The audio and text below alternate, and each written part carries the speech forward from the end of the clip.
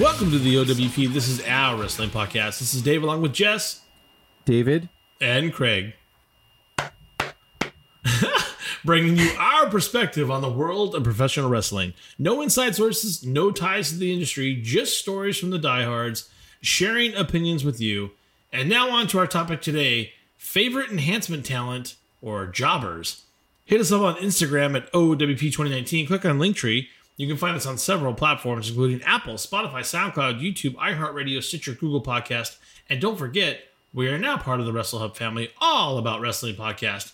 Catch them at the WrestleHub on YouTube and Instagram. You guys ready to prelim this up? Let's do it. I'm excited about that. We got this topic this week. We usually get our topics kind of earlier on in the week, and I was super jazzed about this. We made a joke in our last podcast, and I think this kind of inspired it. But I think this is a part of my childhood, and we're going to explain this. Some people may not understand it. That's fine. You young kids, get off my lawn. But I'm very excited for this topic and to go into why they're important and why they're the legends they are. I have a question in the statement. The first question is, what was the joke? I don't remember the joke now. No, we went through a little riff on our last episode about name prelims. Oh, and the Yokozuna episode, yeah. And we were talking about Yokozuna murdering prelims, which he did. Which he absolutely did.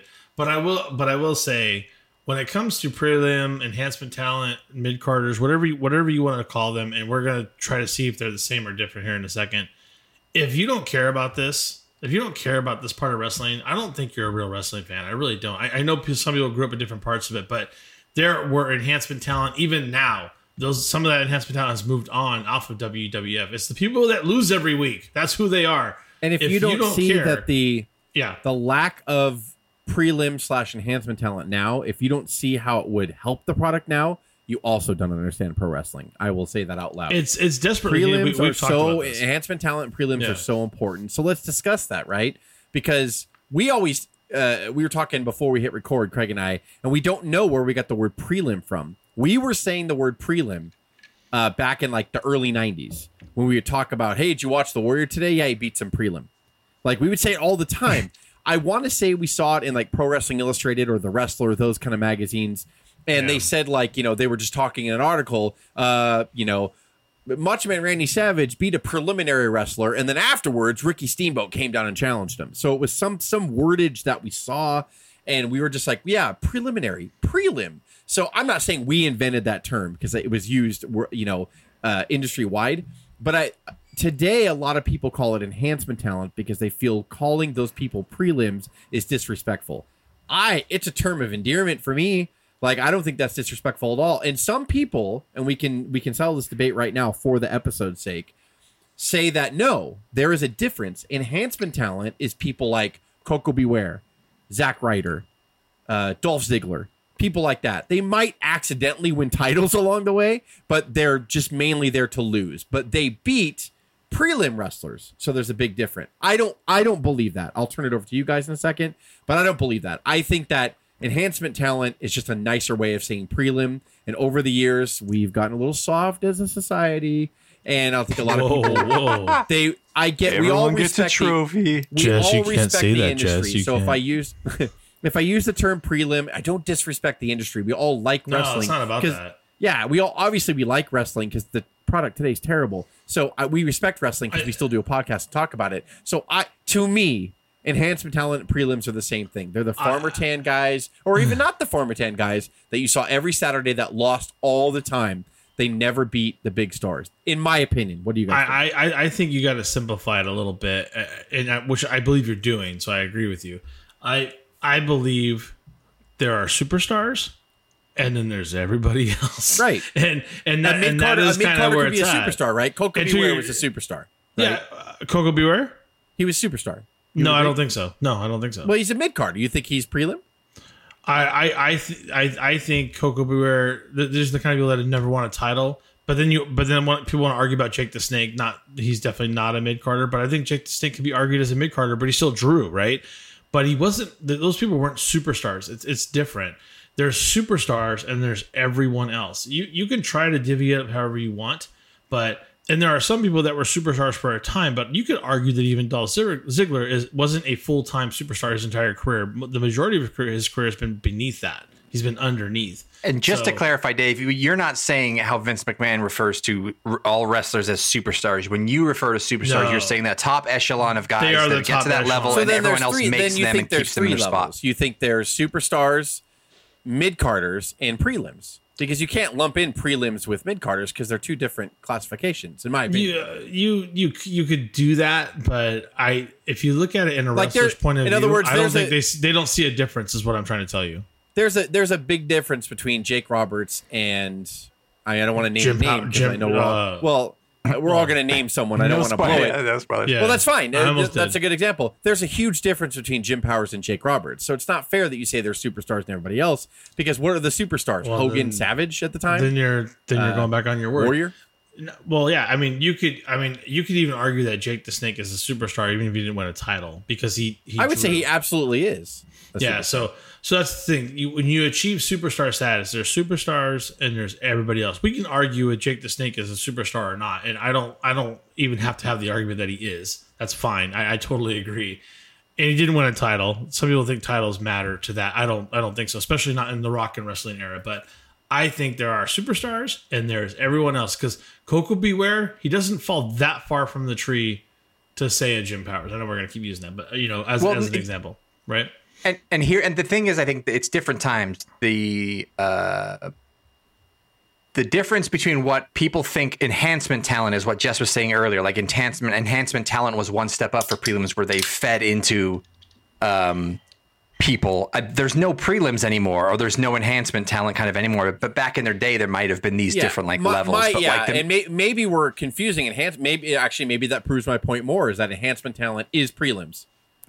And Dave is right with the everybody else category. That makes sense to me too. No. Yeah. I mean, if no one understands prelims, that our term growing up, we're going to still use it. And then it became cool to say jobber, I think from Job Squad. I'm not sure when we first heard job or jobber, but that became like a little wink, wink. Hey, if anybody played Tyson's Punch Out and saw Glass Joe, this is what we're talking about. Glass Joe's a prelim. Yes. Yeah. Come on. He was one win, 99 losses. We all know about Glass Joe. Yeah. Right? And we, every Saturday mornings, that's all we had. We had a couple of decent competitive matches every week. When we saw our stars build, when we saw our feuds build in the heyday of the WWF and WCW, kind of NWA, what was the weekend wrestling? It was all to get people to go see the house shows and go pay for the pay-per-views. It was building these guys, and they off the backbone of local guys that became national guys that were farmer tans that were every week the same guy getting crushed. This is what we're talking about. And we almost saw these guys more than we did the superstars every week. And we salute you. Yes, we do. And my subdivision is there were professional prelims. We're going to name some big fucking heavy hitting prelims right now that are like, these names are fucking we love them. We love them. They're on our list of prelims. They mean as much to the prelim division as Hulk Hogan meant to everybody else. Whoa. Some of these names that we're going to drop on you are fucking legendary prelims. They're professional goddamn prelims. Go back and check them out. Seriously, do them a justice. You should go buy an autograph. They're fun, and you can find all their stuff on. Everyone we're mentioning, there's got to be clips on them on YouTube. I found most of them. So Craig, I'm going to hit you up, Craig. Name me a favorite prelim of yours. Who's your first guy? We're going to start slow. Bear with us, guys. If you're like, I don't understand this, do not turn away. It gets better. And we're going to understand. We're going to build up to the guys who we're going to tell some great stories about. But my goal here was we're talking a lot of WWF guys. And I think this is very regional when we're talking. I grew up on superstars.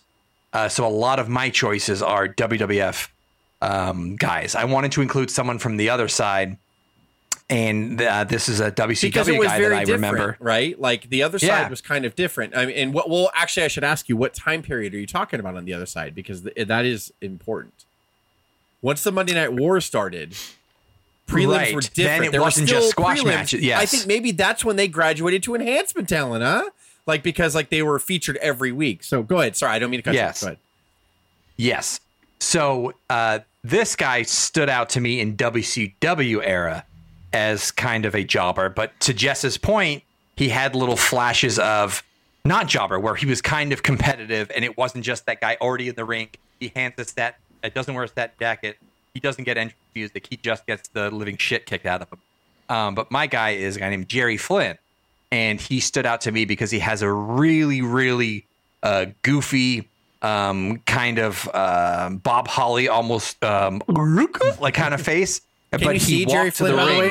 Is he on the screen? We can, and that's he's not giving justice to his goofiness right now. Look at this him. is Look a at gimmick where he's a karate guy, but he's a guy that when he walked to the ring, he had an intensity, and he really thought he was going to win every single match, and high-fived and was jawing at the fans and everything. But he always stands out as a guy that we laughed at him and we laughed at his face to his face every Monday night, and then we just watched him kind of get destroyed. And then he had a cup of coffee in a heel stable. He I think he had another little bit of a mid-rise, so not a true, but he was a guy, walking down the aisle, first introduced, was going to get his ass kicked, and on the WCW side. No, and I bring that up because, and I said what I said earlier was, when the Monday Night War started, the industry changed. So they didn't really do the prelims anymore, the already in the ring guys, which is a perfect phrase that you just said, because we say that all the time. In the ring, the fake. Yeah, we say that all the time and laugh. So they graduated during the Monday Night Wars. The already in the ring guys kind of went away, and because everything was live every week, and then you had to have I guess this is when prelims maybe matured to enhancement talent. Then you had the enhancement talent guys like him coming out and doing their thing every week, and we kind of knew them. They had music and stuff, but they lost all the time. That's really funny. Actually. Yeah. Yeah. I mean, Jerry Flynn, I think he was beat by Goldberg, I think 8 of his 160 times in the very beginning. There's an opening for Flynn. Goldberg missing in the corner. He's going to have trouble getting 62 here, it looks like. Flynn has had a little bit more success against him than most. Kicked him right in the But Dave, God bless you. I hope he's okay. Who's your guy? My first pick, and I started going through and researching, and I just laughed because what does wrestling not do if try to rip off anything that's good? I don't know. Rocky's pretty good, right? That was good. That was a good movie. Maybe we should rip that shit off. And I'm talking about the Italian Stallion, a gentleman who's not even Italian, by the way. But he had Italy on the back of his boxers. Look at that. That's a great picture. He wasn't Italian? That's hilarious. William Regal full Nelson. It's Regal in the back. I should have known. I should have known by the gel that it was Regal in the back. The Stallion, also known as Gary I think it's Sabah, he wrestled in WCW and under Crockett Promotions. He wrestled there for over 20 years, believe it or not. He's also served as an advisor and stunt double on the infamous wrestling sitcom Learning the Ropes, which I just read. Shut up. No, we did not. I'm reading the notes here, which is exactly as bad as you could imagine. That's what it says.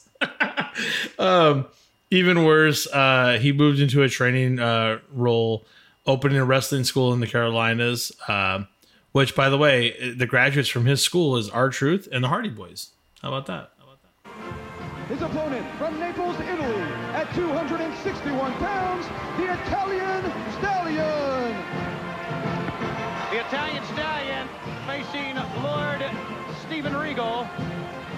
That's okay. That's a legit. I remember him a lot. I want to say I know for sure I remember him on NWA/WCW a ton. Yes. Did a lot of Crockett work, yeah. For some odd reason, I don't know why I think that he was in WWF too. Maybe he was. They would trade a lot of enhancement talent. Yeah, I think they would bounce it back and forth. We probably saw him out there. Yeah. Makes sense. What do you got, Jess? What do you got, buddy? Okay. My picture's going to be small. But so this guy here, he was actually involved in demolitions. First of all, he was involved. He was often used. But he was involved in Demolition's first ever kind of feud. When Demolition first debuted, they I don't think they debuted against this guy, but they debuted against somebody that you've all heard before. and his name is Brady Boone in this midget picture I'm showing right now. And Brady Boone actually went on to become Battle Cat. For those people who remember that failed gimmick in 1991. No, I did not know that. He was the first guy under the Battle Cat gimmick. And so I remember him a lot on Saturday Morning Wrestling and Wrestling Challenge, Superstars Wrestling Challenge. But he was part of Demolition's first feud. So Demolition first debuted, and they needed their first feud. So they feuded with Ken Patera and Billy Jack Haynes. So Brady Boone was from Portland, Oregon, and so was Billy Jack Haynes, which they never made the correlation. But Demolition fought Brady Boone and another prelim guy, beat him down, and then kept attacking Brady Boone afterwards. And out come Billy Jack Haynes and Ken Patera to stop Demolition and kind of start a feud with them. And the whole thing they said was like, what made you guys come out? And Billy Jack Haynes was like, Brady Boone's my cousin. So because they just made that correlation, Brady Boone never actually got the revenge on Demolition. It was Ken Patera and Billy Jack Haynes, but they used Brady Boone to boost that feud. And that was it for Brady Boone. He went back to losing every week. I think they're going to retire Billy Jack Haynes' cousin here. Now, this is ridiculous. They won the match. Look at this. They're going for a third one. Brady Boone just pummeled.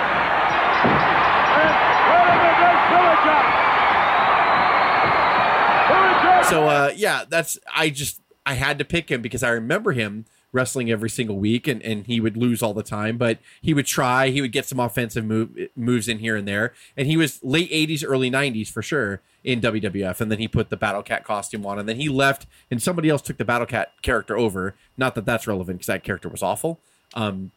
But that's my story of Brady Boone. I really, I remember him for some odd reason. I have fond memories of Brady Boone. Was every single week on Superstars. You would see him, and look behind. He has a decent body behind you. Like, you're going to see the story of some of these guys. Like, why didn't they make it? Like, did they just kind of get stuck in their position? They worked hard. They had good bodies.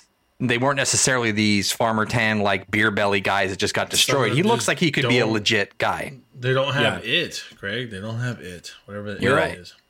So that was the first round. Craig, who's your second guy? Do you have a second? So now, so we had a little taste. We wgot our whistles there, and now it's time to talk about the godfather of preliminary wrestlers.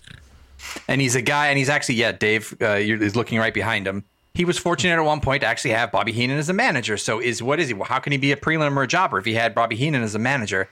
And I think this was the gift that the company kind of gave him, and at the peak and apex of his kind of career.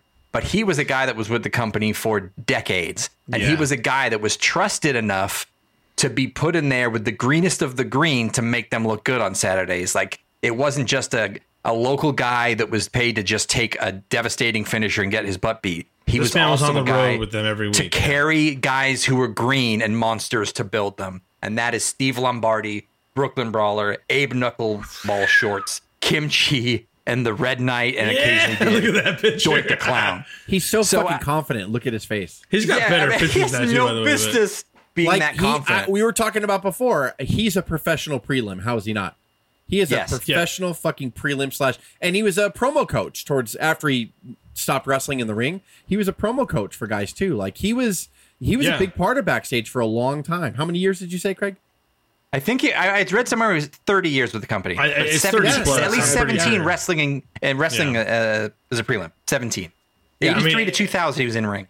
And that was one of the few well-known feuds where they tried to get Red Rooster over, was to use the Brooklyn Brawler to do that. So, again, you can argue about... And he was Brooklyn Brawler after Steve Lombardi. But yeah, I remember him late 80s and, as Steve Lombardi. And then he became the Brooklyn Brawler to feud with the Rooster, and Heenan managed him for a while. So, he was Steve Lombardi to me first, for sure. Yes. From the top rope. That is a new move I've ever seen out of the Brooklyn Brawler, the former Steve Lombardi. Bobby Heenan, big smile on his face. Here is your winner, the Brooklyn Brawler. Look at that, McMahon. And he was also, like, when he was Brooklyn Brawler, he also got 10 minutes at house shows to almost kick off the card. So that guy had to put on a decent match on a house show, not just 5 minutes on television. He wrestled everybody that they were testing. When Owen Hart was the Blue Blazer, I remember they toured together. Steve Lombardi and the Blue Blazer. And then everybody else too that like he got in there with. Steve Lombardi was the barometer for everybody. Yes, that got in there. Well said. Get these guys over. When they were testing what you Paul think Roma of them in the ring. I remember there was a house show loop where Paul Roma took on the Brooklyn Brawler or Steve Lombardi at the time. Yeah, in the opening match of every house show, like they were just working things out, getting good at what they do. Yeah, we love you, Steve. Seriously, the Brawler gets and I mean, it sounded like a joke, but that's a goddamn Hall of Fame Hulk Hogan-esque to the enhancement talent. He's a heavy hitter, man, when it comes to prelim wrestlers. He's a goddamn American icon. He's a goddamn American professional. In the words of Kurt Russell in Backdraft, that's my brother, God damn it. So Craig, that was number 2. Craig had some pretty solid choices. Yeah, you're coming out swinging, buddy. But Dave, the Italian style was not bad. Dave, give me a second one. Redeem yourself. God damn it. Even though I do like the Italian style. Redeem yourself. Because Craig's 2 in a row right now. I got one for you, and I'll try to bring in the younger kids a little bit real quick with when we go. Gilbert. We're talking about Dwayne Gill. Obviously, most people recognize him as Gilbert, but he was a jobber for several years. Yes. Before that, look at that picture. That's just phenomenal, right? That's the height of his popularity, by the way. That was the peak of his career. He was it was the peak, but there was something that came close. He actually was, working with the Attitude Era as the Job Squad. Actually won the WWE Light Heavyweight title for Christian. I remember that. Not many people were happy about that. And then he evolved to that ridiculous parody act of Gilbert, where his entrances were longer than his matches that he never won. And he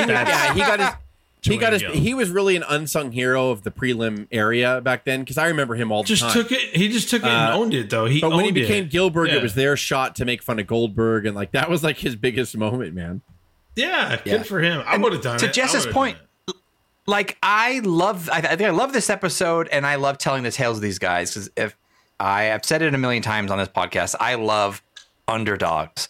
So the way that Dwayne Gill started, and I believe I can see him like a singlet and full mullet and that mustache and beard, and he was there every Sunday, and he was always skinny, always undersized. To see him then get some notoriety a little bit later on, and with Gilbert, he must have just truly enjoyed that moment. Like, kudos to him. But Dwayne Gill before that was just a guy that got killed on set, but did an amazing job each and every week, making guys better, being the enhancement talent, I guess, that he is. So it's a good choice. Yep. Very good. All right, so I got to try to top that, Jess. I don't know. All right. Let's see. I would say I'm torn. I'm going to have to go with people may not know these people, and I think it's ridiculous because like we would actually call each other this when we were younger. Oh my God. When we would do something that was not good, we would call them. We'd be like, yeah, whatever, Mulk. And it's because we're referring to the Mulkey brothers,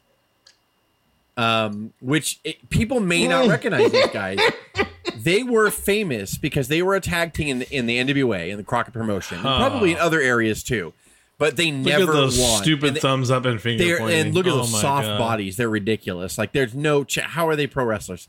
But like, didn't we all have blazers like that too when we wrestled? In all prelims had to have this. Well, Arn Anderson wore it forever, but for the most part, like prelims wore this, and he's the exception to the rule. God damn it, he is. I didn't mean to offend you right there.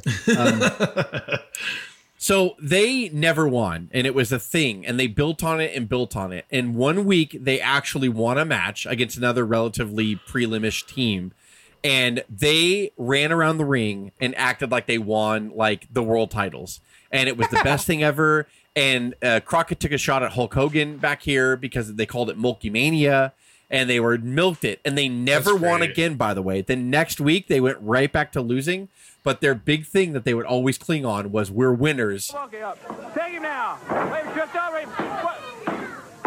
Oh, Tony!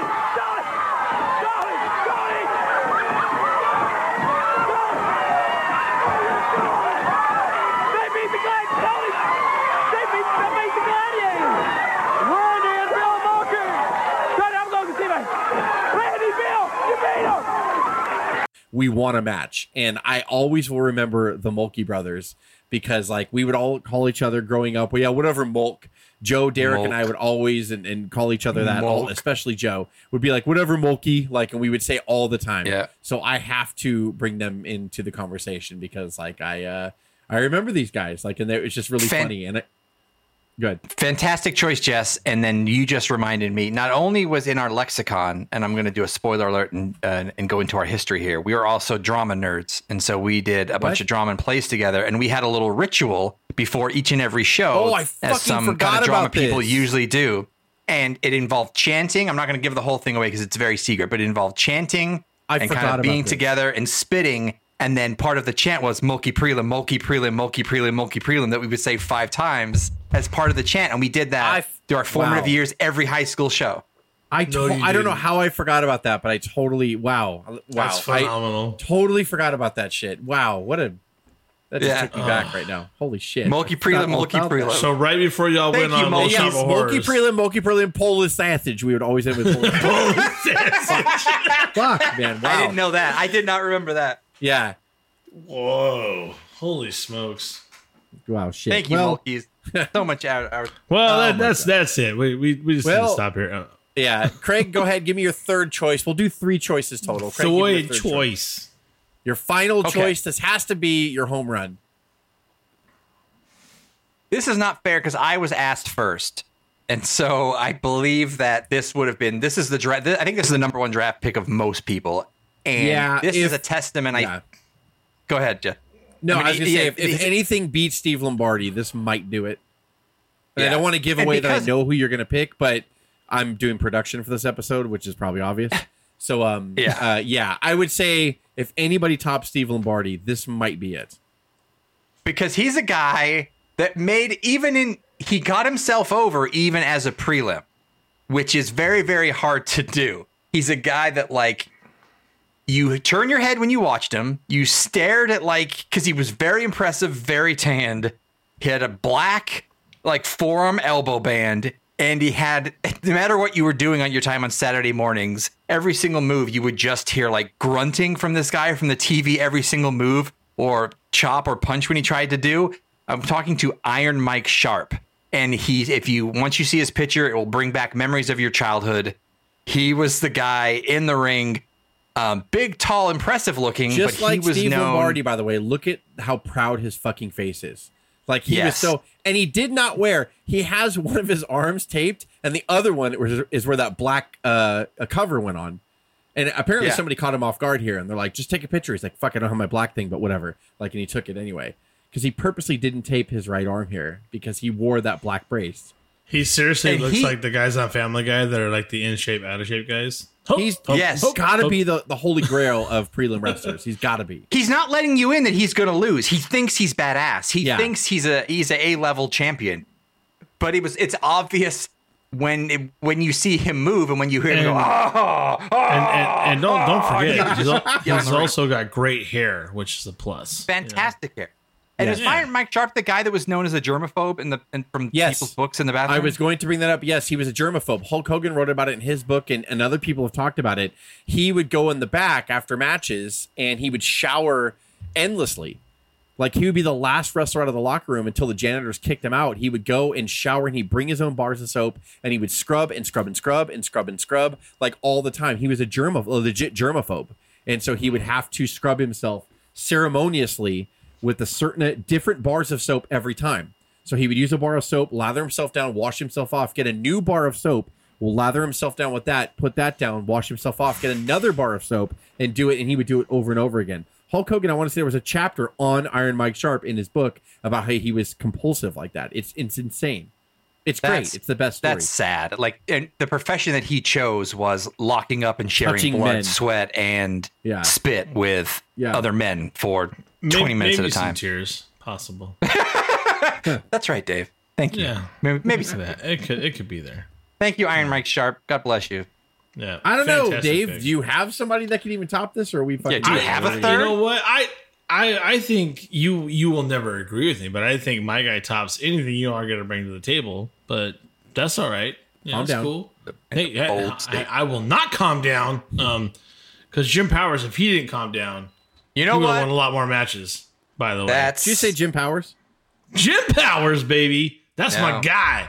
That's Jim Powers is a beast. Pick. Look at this guy. Look His at nipples the chunk of like his nipples look strong here. I don't know. Look why. at the chunkability. I mean, look at the body. Look at the hair. Look at the ability. When Jim Powers got the chance to actually walk down to the ring with music, the crowd went nuts. Here's what's interesting about Jim Powers. Did he lose most of the time? Absolutely, which brings him into that enhancement talent category. But Jim Powers always got a lick in. Jim Powers was always able to entertain the fans.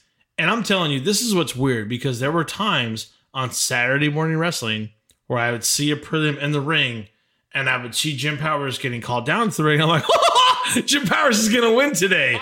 Jim Powers. Nice ovation for Jimmy Powers. He'll have his work cut out for him here against the War. And I got really excited about it. And I can't explain that, but there's something about somebody like Jim Powers. Like, why can't they just give him one? Why can't Jim Powers just get one? But here's what's interesting about it. I looked up some stats about Jim Powers' win-loss record, and you know what? This Dave's is committed right now to pushing this over the top. I love it. Jim Powers won 22% of his matches, which is a lot more than I thought he would actually have won. That's a high-ranking prelim. That's bullshit. I have it. I'll send you the link. I'll send you the link. Right? You know what, though? I guess here. Career all time before you get on television, right? Maybe they're tapings. Yeah, they're tapings, and they're probably trying to push him. See who hey, go out there with so-and-so. That's a career record of Jim Powers' career record. Yeah, non pay-per-view record. Pay-per-view, he won 2 matches and lost 4 matches on pay-per-view. Okay, so the pay-per-view stats are taken out of there. Okay, correct. Yeah, because he only wrestled 6 pay-per-views in his entire career. But yeah, exactly. So I find that fascinating that he won a lot, almost 25% of his matches, which that would normally be the case for. Well, and I want to say something really quick too. When I was doing research for this, you can actually go on Wikipedia and they actually list all the big name prelims in alphabetical order at one page. I don't remember. And on it was the Young Stallions. And I was like, I kind of disagree with that, because when they were brought in, they actually did win matches and they were one of the surviving teams at the first ever Survivor Series tag team matches in '87. So Young Stallions, I don't view them as prelims per se. I guess they were, because they lost all the big matches, but they wouldn't, like on house shows, they would defeat other teams, like, mishmash teams, like I can't even think of someone off the top of my head, but they were featured for a while, but then when they broke off, obviously, yes, Jim Powers became more of a prelim enhancement talent. But so the 22% doesn't necessarily surprise me, but I'm wondering if they include the Young Stallions in that. That's a good question. Yeah. And this is a very important, because I'm about to throw some controversy in here. If you have entrance music, if the Young Stallions had entrance music, right? If you have entrance music, are you a prelim? You can still be. Okay. I would say. It's okay. I mean, after a certain point, you're absolutely right. It depends on the time period, right? But it's like on I love early '90s superstars. What you loved what? Their theme music. I loved the Young Stallions theme music. Is it Girls and Cars? No, Girls and Cars was Strike Force. That's right. But Sorry. It was. Don't worry, it was somebody else. I don't remember the name of it, but Jimmy Hart sang it. I'm pretty sure. Right. That's what I'm saying. It was on. You didn't know was it someone else's music? It was like, rip it up, pull it out. Yes. Oh my God. That's what it was. I'm sure I got the words wrong, but it was something that was the tune of it. Off the same. Yes. And I want to say Jimmy Hart sang the tune, but they didn't telegraph it. It's either tear it up, rip it up. Yeah. Tear it up. Wrap it up. Pull me out. Okay. I have no idea what that means. Someone stall. I'm gonna Google. But I just want to say about Jim Powers. Jim Powers had an amazing body. Yeah.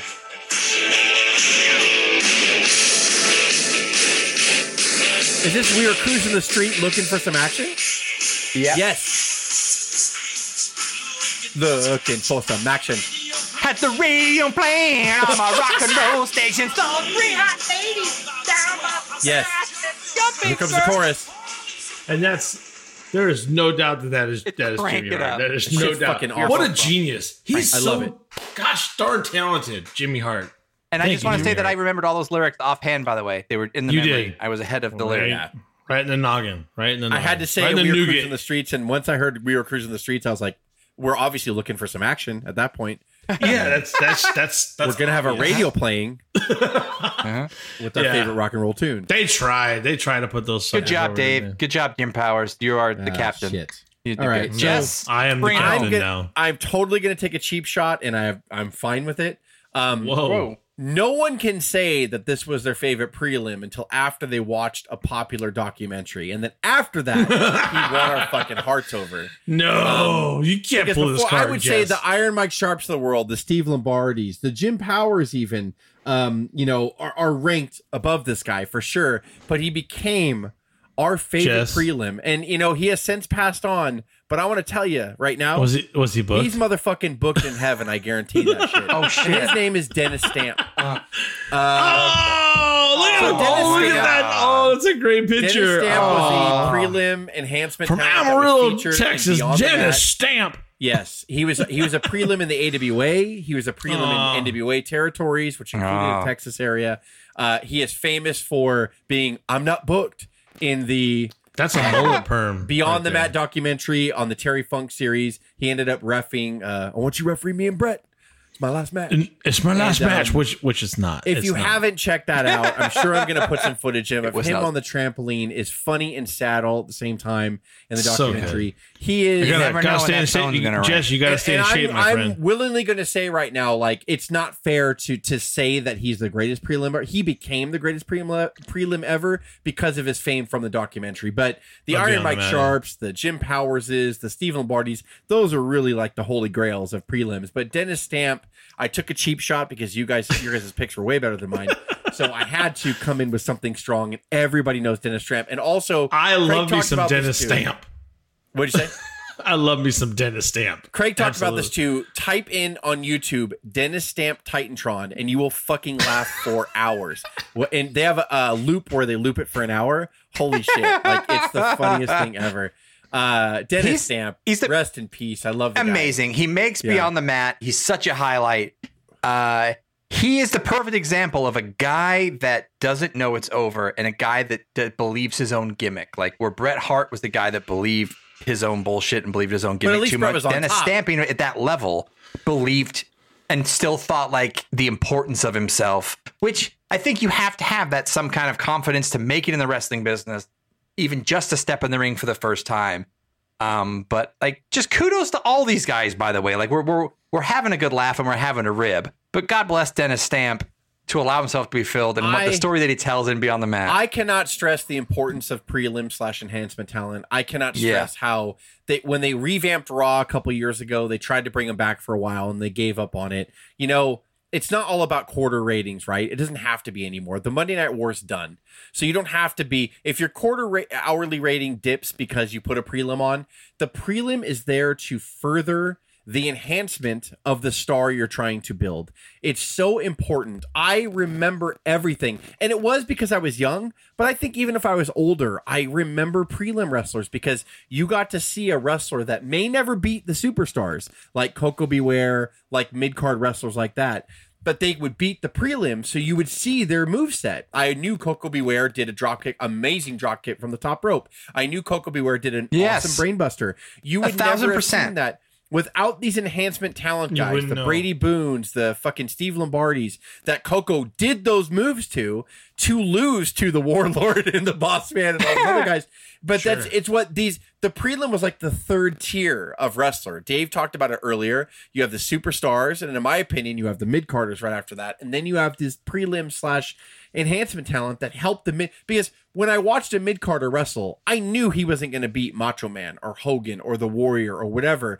But when you have the mid-card guys like Coco Beware, I just keep going back to him because to me, he's the most famous mid-carder for the most part.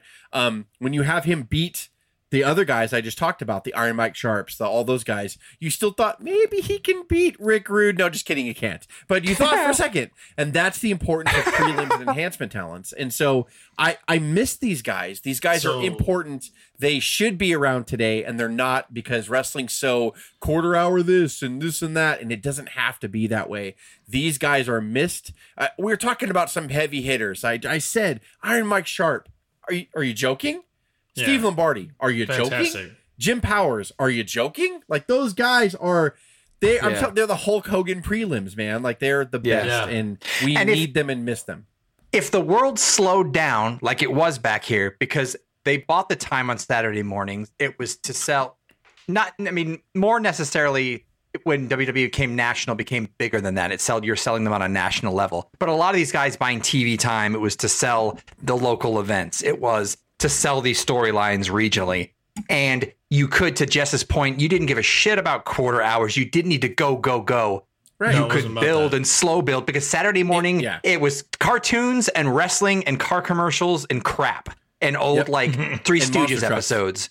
Monster Trucks. Don't forget the Little Rascals. Little Rascals, all this stuff. And don't forget, in my market, Soul Train was on before. So my childhood is flooding back, and I hope everyone listening to this, their childhood is flooding back. Slow down. It wasn't about who gives a crap if it didn't rate that 5.3. You enjoyed it and you laughed, and you went to Sean Mooney in the event center, and then you watched. I don't care how pushed he is, if he's Universal Champion or whatever. I need to see Braun Strowman assault someone on my television. Yes. For 2 minutes or 3 minutes to just remind me that he's a monster. I need that. You need that. Everybody needs that. The product needs that, and Braun Strowman's character needs that.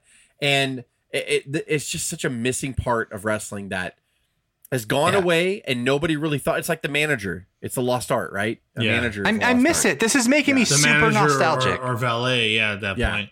So are you talking about this Dennis Stamp Titantron? Yes. Oh God! And the visual of this is him jumping on a trampoline, interspersed with him kind of walking with buckets towards his truck on a gravel road. But there's another one, Dave, that actually has the audio from him. Like it's that same song, but like in the middle, the song pauses and it goes, "I'm not booked." Down, and it's fucking great. It's great. Oh, that's so good. Well, I mean, there was no really like firm rules to this episode, so I hope it came off right. I hope everybody enjoyed it. But this it did. Everyone did. They told me. I did, and that's all I care about. Yeah, right. Fuck everybody else. I don't give a shit. Someone needs to create a music video compilation of Sarah McLachlan, "I Will Remember You," with prelims getting destroyed for 4 minutes. Make it happen, America and internet. Thank you. Sorry, Jess, I interrupted you. That's good. No, it's fine. No. Hit us up on Instagram at OWP2019. Click on Linktree. You can find us on several platforms, including Apple, Spotify, SoundCloud, YouTube, iHeartRadio, Stitcher, and Google Podcasts. But don't forget, we are now part of the Wrestle Hub family, all about wrestling podcast. I guess, even though they don't do shit for us. But go on. Oh, I know. We're going to take that down. At the Wrestle Hub on YouTube and Instagram. Your days are numbered, Wrestle Hub, you pricks. Shots fired, Wrestle Hub. You fucks. Do something. Advertise. I'm going to say that every week. Your days are numbered, Wrestle Hub, you pricks. That's going to be at the end of the day. Shit. Do something for us now, or risk being pulled from the best podcast ever about wrestling. Yeah. So, this is Dave, Jess, and Craig with the OWP signing off. Have a good one.